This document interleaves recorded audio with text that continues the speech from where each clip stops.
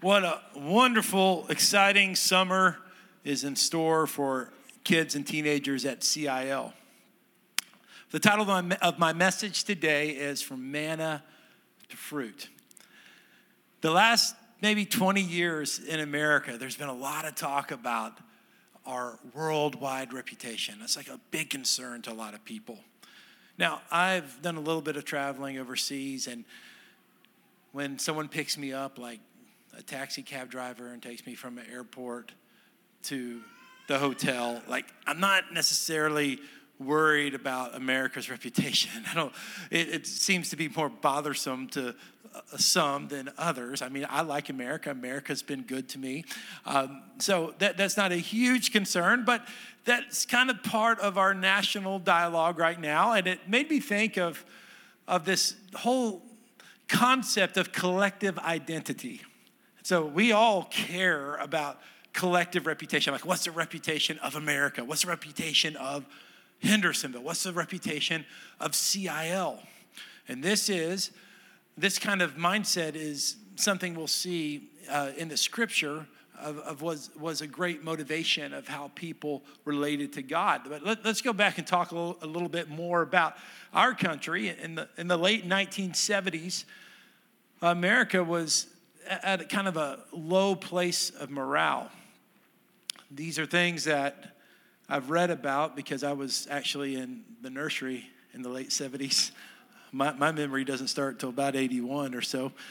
But from reading that era of history, we can remember, and some of you can recall, after Vietnam ended, there was just a great grief about how that ended.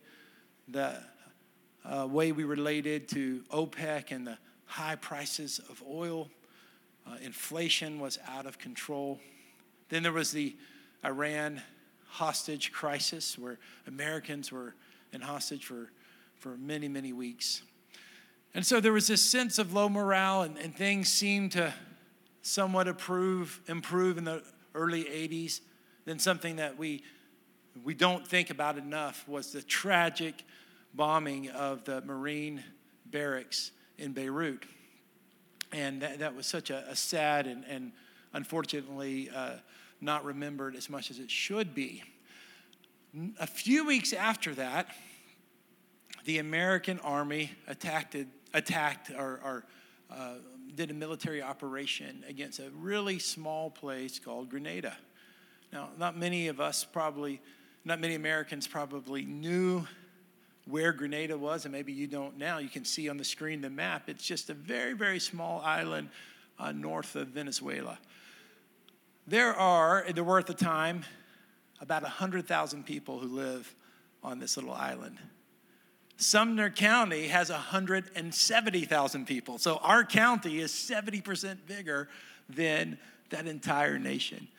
So the Marines, they were brave, and they overturned this communist-leaning country through the attack.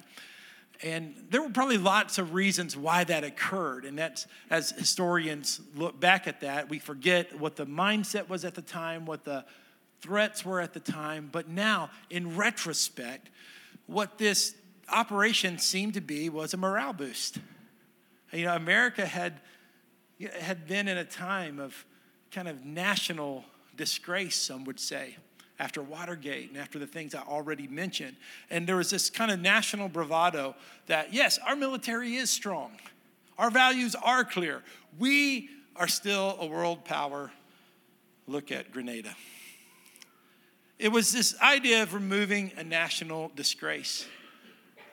Well, this is a type of, there was a disgrace upon the Jewish people when they came out of the wilderness. They were 400 years in Egypt, just to give you some memory of what happened. 400 years in Egypt, delivered by God into the wilderness. And what was supposed to just take a few weeks to pass through because of sin took 40 years. So 40 years the Israelites are in the wilderness. And that sin specifically was worshiping an idol. When Moses was receiving the Ten Commandments, they took all the gold and they formed a golden calf, and they worshiped something tangible, something that they could see, touch, something that was not just a presence or a concept, but something physical. We need something physical, right? We have our own very sophisticated idol worship, but I'm not going to get onto you about that today. We've gone down that road a lot. So Moses himself, and this is not on the screen, it's not in your notes, but in Exodus chapter 32, Moses appealed to this idea of national reputation. And he said, God, don't destroy us, because what would Egypt think? Right? What would Egypt think? If you delivered us, we crossed the Red Sea, and now, after all these years, we're in the desert, and we're going to die in the desert. And so he had appealed to them and appealed to God and said, listen, for the sake of your reputation, God, don't destroy us. So God was gracious, and God sent mercy. And one of the ways God sent mercy was through something called manna. Think about this. A multitude of people are in this desert. There are no cities, no places of safety. The land has not been cultivated and maybe couldn't even be cultivated.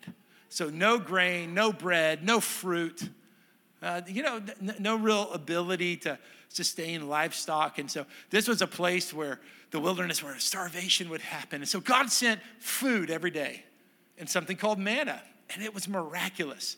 Every day, the people, or at least 6 of the 7 days, they would walk out and bread would literally be on the ground. It was a sign of God's mercy. It was a response to sinful people saying, God, we need your forgiveness. We need your mercy. And so now we come to the verse that Chip read earlier. And I just want to tell you that this verse is stirring me really good, this passage today, okay? So I hope that you receive what God's speaking to me. Verse 9, then the Lord said to Joshua, today I have rolled away the disgrace of Egypt from you. Therefore, this place is still called Gilgal today, which the word Gilgal means rolled away. So this idea, this is a place where God rolled away the disgrace. He took away the disgrace from the people. He took away the reproach of Egypt. He defended the reputation of God's people. So look at now at verse 10. And while the Israelites camped at Gilgal on the plains of Jericho, they observed the Passover on the evening of the 14th day of the month. The day after Passover, they ate unleavened bread and roasted grain from the produce of the land. Now here's the key verse. And this is a verse that's stirring me, and I believe God's speaking words of wisdom to us through this scripture. Verse 12. And the day after they ate from the produce of the land, the manna ceased. Since there was no more manna for the Israelites, they ate from the crops of the land of Canaan that year. So let's think about this. During the time in the wilderness, manna came as long as God's people needed it. But the very day fruit was there, the manna stopped. Now, I want to ask you this question. What is your manna? What is that God has provided for you, like a continual miracle in your life?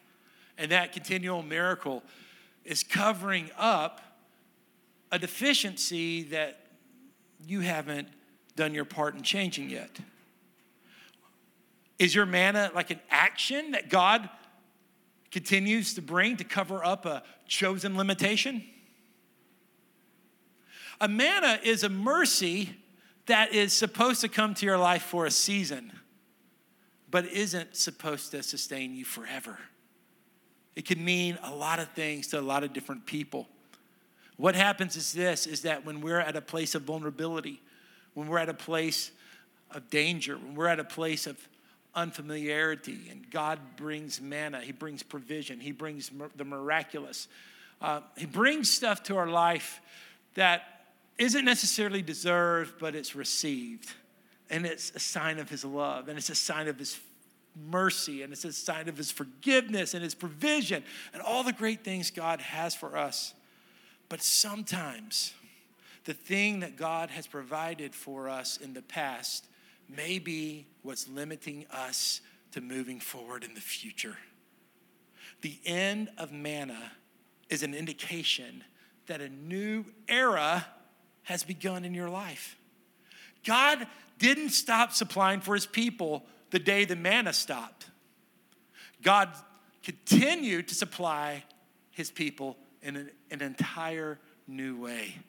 No longer was it gathering bread from the ground. That's supernatural. That's unexpected.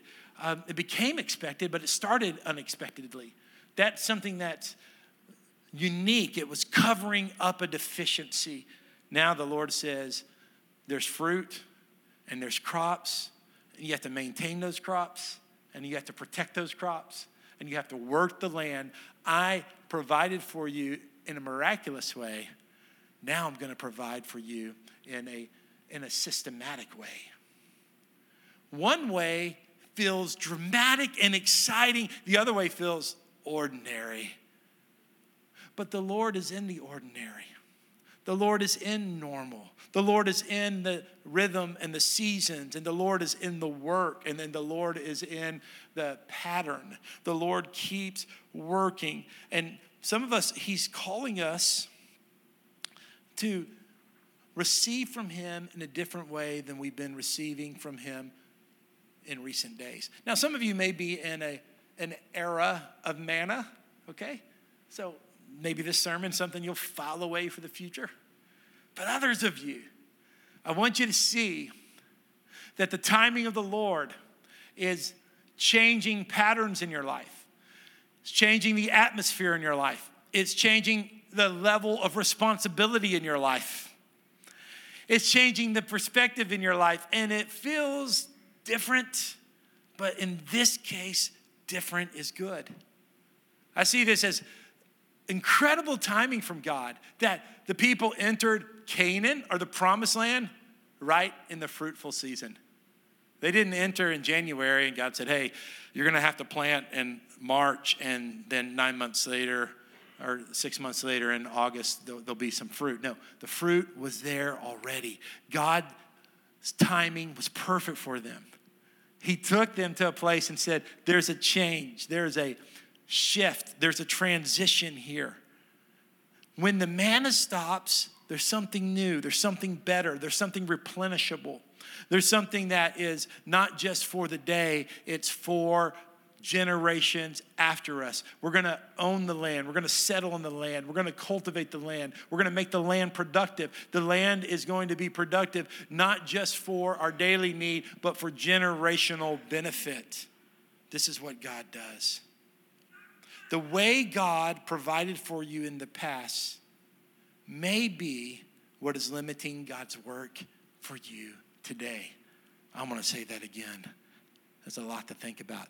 The way God provided for you in the past may be what is limiting God's work for you today. Now let's look at our psalm for today, Psalm 32. Starting with verse 6. Therefore, let everyone who is faithful pray to you immediately. That's a good thing to do, right? When great floodwaters come, they will not reach him. You are my hiding place. You protect me from trouble. You surround me with joyful shouts of deliverance. Isn't that exciting? Doesn't that sound exciting? Like, I'm going to hide in the Lord. There's going to be songs of deliverance, like strike up the electric guitar. Let's go, right? We didn't have the electric guitar today. That's okay, because it was awesome worship today, even without the pizzazz. I like the stripped down thing. I like just that kind of granola guitar thing. Let's just Peter, Paul, and Mary thing, right? Or Americana worship with some hymns thrown in there. I'm all about it. It's cool. It doesn't matter if it's jazzed up or if it's simple and granola. If it's the Lord, it's good stuff, right? So it was great worship today. And it'll be great worship, in a couple of weeks in Easter, like when we have like all kinds of instruments and lights and flashing things and all that kind of stuff. That's cool too. I can praise God that way too. One is just as good as the other because it's the same God. It's the same lyrics. It's the same Lord. And he's great. But here it is. You feel the momentum of this song, the teaching of it, like, hey, let's trust in the Lord. And we'll have joyful shouts of deliverance. Like, yeah, God's going to come through miraculously. Yay, God. But look at verse 8. I will instruct you and show you the way to go. With my eye on you, I will give you counsel. This idea of, yes, God is a delivering God and a miraculous God and an intervening God. And that same God says, but let me teach you how to live this thing out. Let me instruct you. Let me give you counsel. And when we hear the instruction of God and we hear the counsel of the Lord, then we're responsible to obey his voice. Now here's a great verse, verse 9. Don't be like a horse or mule. How many of you would like to market that verse with plaques, bumper stickers, scriptural pens? That's not the most marketable verse, is it? Don't be like a horse or mule, but we need to hear it because it says without understanding. That must be controlled with bit and bridle, or else it will not come near you. Many pains come to the wicked, but the one who trusts in the Lord will have faithful love surrounding him. Be glad in the Lord and rejoice, you righteous ones. Shout for joy, all you upright in heart. I love that yes in the psalmist's heart. Like, be glad, rejoice in the Lord. Shout for joy with all your heart. Do you know when we're able to do that? It's when we've obeyed the Lord. When we're obedient to the Lord, there is that yes in our heart. There is that yes in their heart that just makes us like reserved, or just like we have this yes in our heart that says like, I'm just not feeling it today. A lot of it is our level of obedience. But if we have this yes in our heart that says like, I'm going for God. I want to hear his voice. I want to obey his voice. I want to respond to his voice. There's this yes in my heart. Now, I got to tell you, in the 9 a.m. service, I accidentally lied to the congregation. Because like I was in this part of the sermon, and I'm like, there's a yes in your heart, and you're going for God. And I was just going along that line, like it's greater than, who cares about the basketball game today? Then I kept preaching. Well, I kind of care. I do. 1:30 tip-off. So I just needed to purge my soul there. But the truth is this. If we're really living right in comparison to the greatness of God, who cares about the game, right? That is true, and I do believe that. So today I want to give you words of wisdom. That's what today is. The words of wisdom. At least I hope it's wisdom to you. It's been wisdom to me. And the concept is, I want you to move at some point. Some of you are ready to move now. Some of you will move in the future. Some of you have overlooked the movement from manna to fruit, from always depending upon the miraculous to joining God in his regular rhythmic work and allowing God to do his work. This is a message of encouragement and inspiration. This is not a message of regret. Because here's what's easy to do. Guys, when you have a captive audience like you are this morning, and I've got the microphone and you have to listen to me for 30 minutes, I can really make you feel bad about your life. It's not that hard to preach that way. I know that because I had those same messages come into my life. I'm not good enough. I'm not disciplined enough. I don't have it all together. That's not what I'm trying to do. I'm inviting you to look at this story and this concept as inspirational. Like, hey, wherever we are, let's move forward. We look in the rear view mirror to see the past, but we're laser focused on the future. Yeah, if you look behind you when you drive, you're going to wreck. And you're not going to go anywhere. There's no direction in your life. So we glance in the rear view mirror to see where we're at, but we're focused on the future. This message is future driven for you. Like, So let's just all put aside the insecurities, like, oh, by now I wish I would have done this or done that, or I should have thought about this 7 years ago. Let's just put that aside. It's already within us, right? It's stirring, all of those regrets are within us. And instead, let's go and let's look ahead to what God has for us. A concept that I realized that really helped me, and I've told this to a lot of people. I don't think it's come through many sermons, but maybe I talked about this a few years ago, is how our society is organized right now in this if you're involved in the education system at all, and from homeschooling all the way to public schooling, and most people are, is that your life is segmented into certain years and periods of time. So elementary school, let's say it's 4 to 5 years long.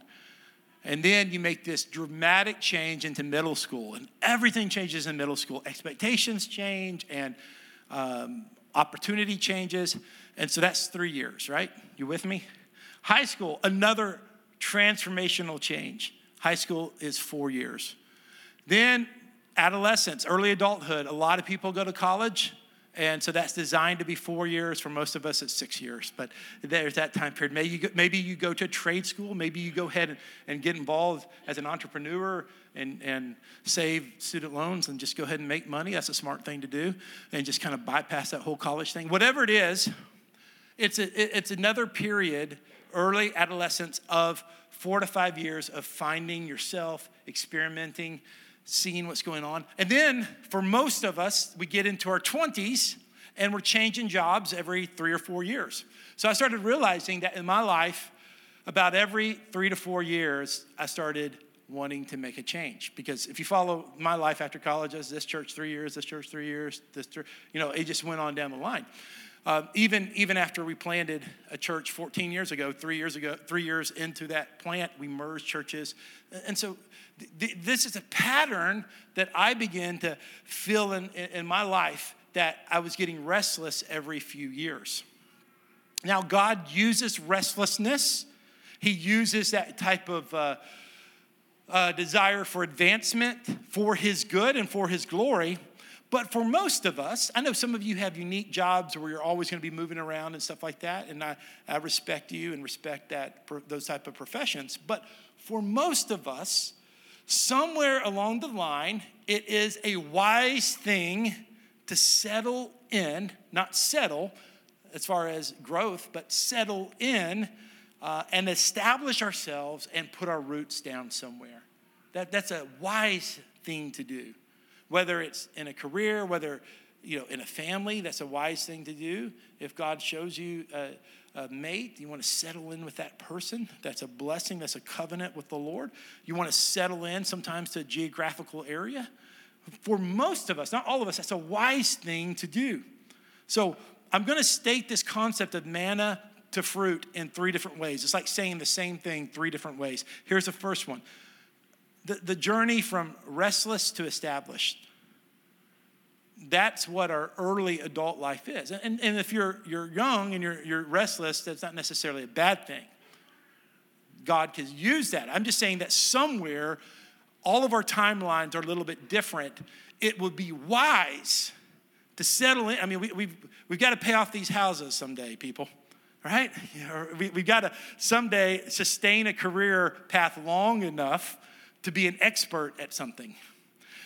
These are things that in community life, the value it is to walk many years with a group of people. And I believe this is, you will not be fruitful the way God wants you to be if you don't find some places to put down roots. I believe this is a clear biblical pattern. And we're not going to explore that exhaustively, but I think if you see the pattern of God's people, there's a lot of truth to that. So I want to encourage you that wherever you find yourself, don't leave where you are quickly. Don't leave where you are rashly. Slow, deliberate, yet decisive moves need to occur. Now, I said decisive because you don't want to be a person who can never make a decision. That's not good either, right?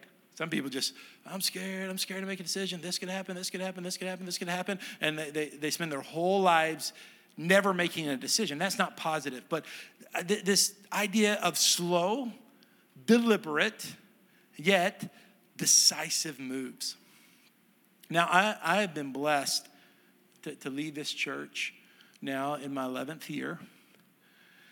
And this church has treated me so well, it has never given me a reason to want to leave. And it's still the case. I mean, you guys you guys are great. You guys are great. I don't want to steal Lou Gehrig's words, but I feel like the luckiest man in the world, and that sure is true. And it's not luck, it's blessed and it's favor from the Lord. So now that you know that, though, let me share with you some of my mindset, some of my psyche. And this has a lot of different factors. Part of this is my personality and how God made me. But there have been several times through the years where I've had to literally teach myself and speak to myself. And I've told myself, Aaron, prove to yourself how consistent you can be.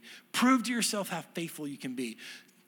Keep after it. Keep focused on that. Keep focused on the things that God has called you to do. It's a way of, some of the greatest sermons I preach to myself. Because I'm going to tell you this because I believe it's going to help you in the things God's called you to do. At times, being at one place for a long time can feel boring. Now that, all of a sudden, it's like we're going to lose air in the room. Like, boring? We wrongly believe being bored is like the worst, the worst condition in the world. And I struggled with using the word bored because walking with the Lord is not boring at all. I'm not saying that. But I intentionally am choosing that word today because I want you to hear this. It's in boredom that I found myself. And it's in boredom that I found God. That might give you some things to think about, but when we're just like chasing adventure all the time. In my life, I'm satisfied with the amount of adventure I've had in life and the challenges and all that kind of stuff. But this idea of between the verses, I didn't share this first service, but let me talk to you about this. It's like we read the stories of these great men in the Bible, and we read the highlights. There are decades of silence. Year and year and year after year, we don't know what's happened with the great men and women of the Bible. And it's in that what can be called boredom that we find relationship and we find depth and we find connectivity and we find ourselves. Because sometimes when we're scared to be bored, then we don't have the space to think critically or to reflect appropriately about our life and who we are with God. So, if you're restless today, God uses that restlessness to push us forward. God uses that restlessness sometimes for change, but often that restlessness leads us to a place where we can find who we are. Like more space for God, more reflection. And the Lord reminds you once again, I've established you here. I've established you with them. I've established you with that person. And it's in this place where I'm going to speak to you. A couple of years ago, a very, very popular book came out called Hillbilly Elegy. It's by an author named J.D. Vance, who is from the Appalachia region of the United States. And so he wrote about that region. And that's a region of the country that I love because that's where my wife is from. And so what a blessing that area has been to our family. But it had that area, that region of our country, which is all the way from really North Georgia all the way up to upstate New York, has some problems. And Vance speaks of this chaos that is part of some of the people's home in that culture. Just to be fair, that is really common to people of all culture. So even though I found this quote in this book, it really applies all over the world to urban settings, suburban settings, rural settings. And here's what he said. We don't study as children, and we don't make our kids study when we're parents. Our kids perform poorly in school. We might get angry with them, but we never give them the tools like peace and quiet at home to succeed. Again, this doesn't just apply to one region of the nation. This applies to cultures all over the world. The gift, he calls them tools, I'll call them a gift. Peace and quiet at home to succeed. This leads me to a second description of going from manna to fruit. Chaos to consistent. Chaos to consistent. Proverbs teaches us that it is faithfulness, consistency, slowness that produces health, prosperity, and longevity. Can I just remind you of something? Chaos can start feeling familiar. Chaos can become addicting. But chaos produces chaotic people. And chaotic people are not still enough to hear the voice of God. So the very chaos that we're addicted to and that make us feel maybe powerful really mask our ability to hear the voice of God. Baseball season started a few days ago, earlier than it used to be. And I may have told you this before, but I was terrible at baseball. I mean, I got nailed in the face with a baseball when I was a little kid. Blood went everywhere, bloody nose, and I was always scared of the ball ever since that day. I kept playing because I love sports, but the only compliment I ever got in baseball was, good eye, because I would just stand there and pray the pitcher would throw balls. I didn't want him to throw strikes. But I want you to watch the screens now and watch this closely, because here is a reason why baseball pitchers, even though they're paid a lot of money, I would never want to be a baseball pitcher. Watch closely. 3-2. Look out, a shot right back. Look at that. Maria, who got the glove up there. They think, show that again. Start that over again. Show that again. Watch this. This is coming 109 miles per hour. Look out, a shot right That's what they back. think. They think that pitch came back at 109 miles per hour. Now watch him just react here for a second, and I want you to hear what the announcer says. Drive right back at Faria. And boy, that was scary. Judge with the line drive right back at the Rays right-hander. Boy, that was a matter of survival to get the glove up for that one. He said, the announcer said, that was a matter of survival. The Rays pitcher, Jake Faria, said this: I threw my hands up to get my head out of the way, and the ball went into my glove. He went on to say, I've never seen anything that hard coming to my face before. So the pitch probably went in at 88 miles an hour. It came back at 109 miles per hour is the estimate. And he just, reflex, just defended himself. I've always thought of that whenever I see that through the baseball season. I think about that as a way a lot of us live. We're not making intentional choices. We're just reacting to what comes our way. So we have relational problems, and we're just responding to an event, or responding to a conversation that's chaotic, and it's just like a reflex, and we don't really get on the solution side of it. Financially, we don't know where our money is going, and so we're reacting to unexpected bills and notices. Emotionally, we are unknowingly driven by kind of emotional triggers that, because our life is chaotic, we don't really examine, like, why is it that made me so mad? Right? I mean, why is it that what happened at that store or being cut off in traffic just sent me into a rage? And there's reasons for that. Why did I act so impulsively? Why did I overeat? Why did I drink too much? These are questions that when our life is chaotic, we don't really take the time to think about, because maybe the answer's too scary. Maybe that the chaotic pace is something that that we're just used to. This leads me to the third descriptor here. And it's this: from crisis faith to planned fruitfulness.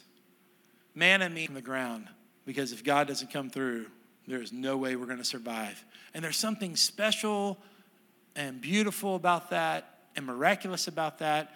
And here's the thing: God keeps giving the manna, even when we're tired of it. Isn't that interesting that the very thing the people of God were amazed with became the very thing that they despised and got tired of? And yet, out of mercy, God kept giving the manna. But I want to give you a vision today of planned fruitfulness. Planning ahead with God's help to have spiritual fruit that he wants.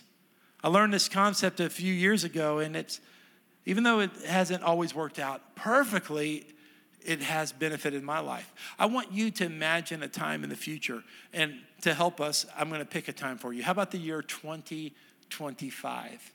6 years from now. It's not 5 years, it's not 10 years, 6 years from now. And take some time, like drive somewhere or go to your backyard or lock yourself in the bathroom if you have to, and think about 2025. Maybe you could ask yourself questions like this: who does God want me to be in 2025? Where does God want me to be in my relationships? Where does God want me to be in my debt and savings in 2025? Where does God want me to be living in 2025? Does he want you to be in the same home? Does he want you to have your first home? Does he want you to live in Middle Tennessee, or does he want you to move to Arizona? I'm going to get back to that in a second. Here's a more important question, and it's all tied in together. Where does God want your heart to be in 2025? Like the essence of who you are, your character. Like, where is your heart going to be in 6 years? Here's a question we don't ask enough of. What kind of people does God want your children to be in 2025? What kind of people? You see, the decisions we make today contribute greatly to who they are tomorrow. These are important questions. I think of a positive example of one of the very few examples that I know of people who do this stuff. You enjoyed the worship today from Pastor Aubrey and his wife, Jennifer McGowan. The two of them grew up here in Hendersonville, but for 10 years they were on staff at a very influential church in the Dallas-Fort Worth area. And that church loved them, and they loved that church.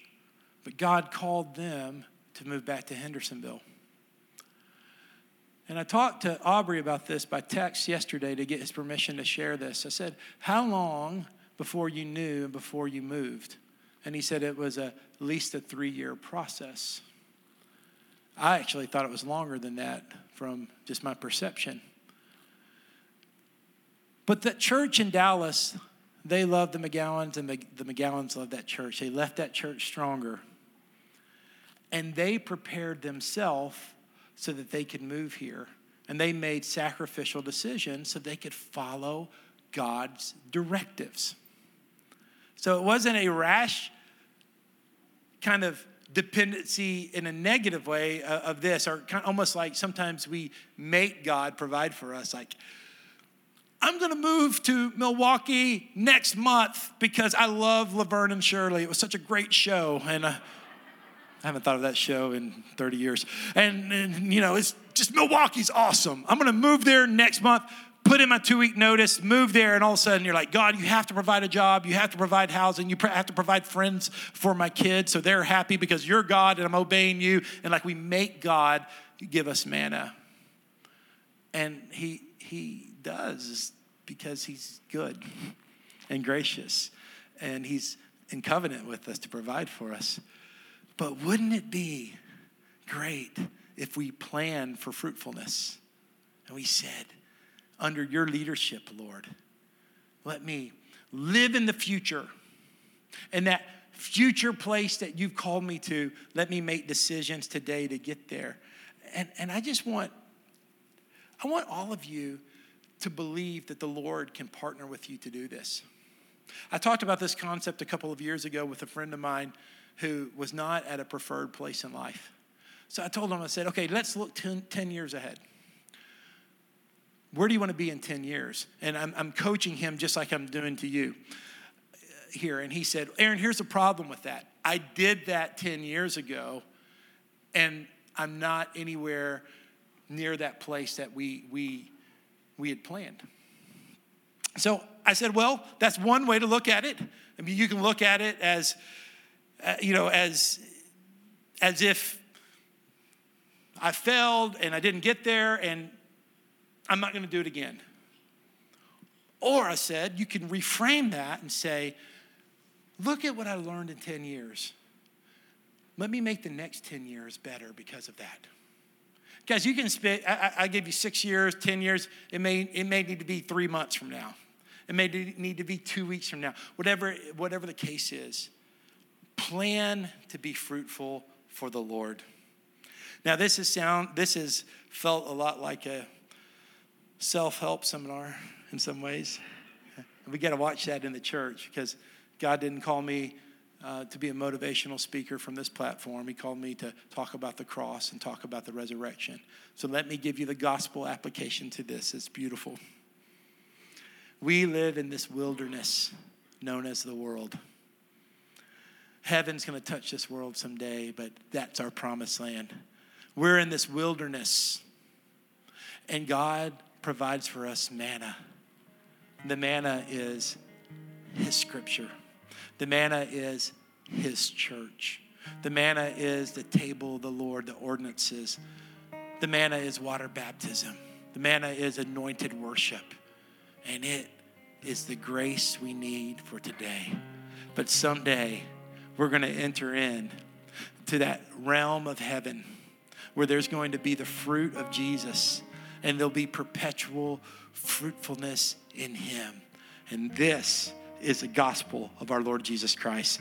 2 Corinthians chapter 5, verse 16 says this, from now on then, we do not know anyone from a worldly perspective.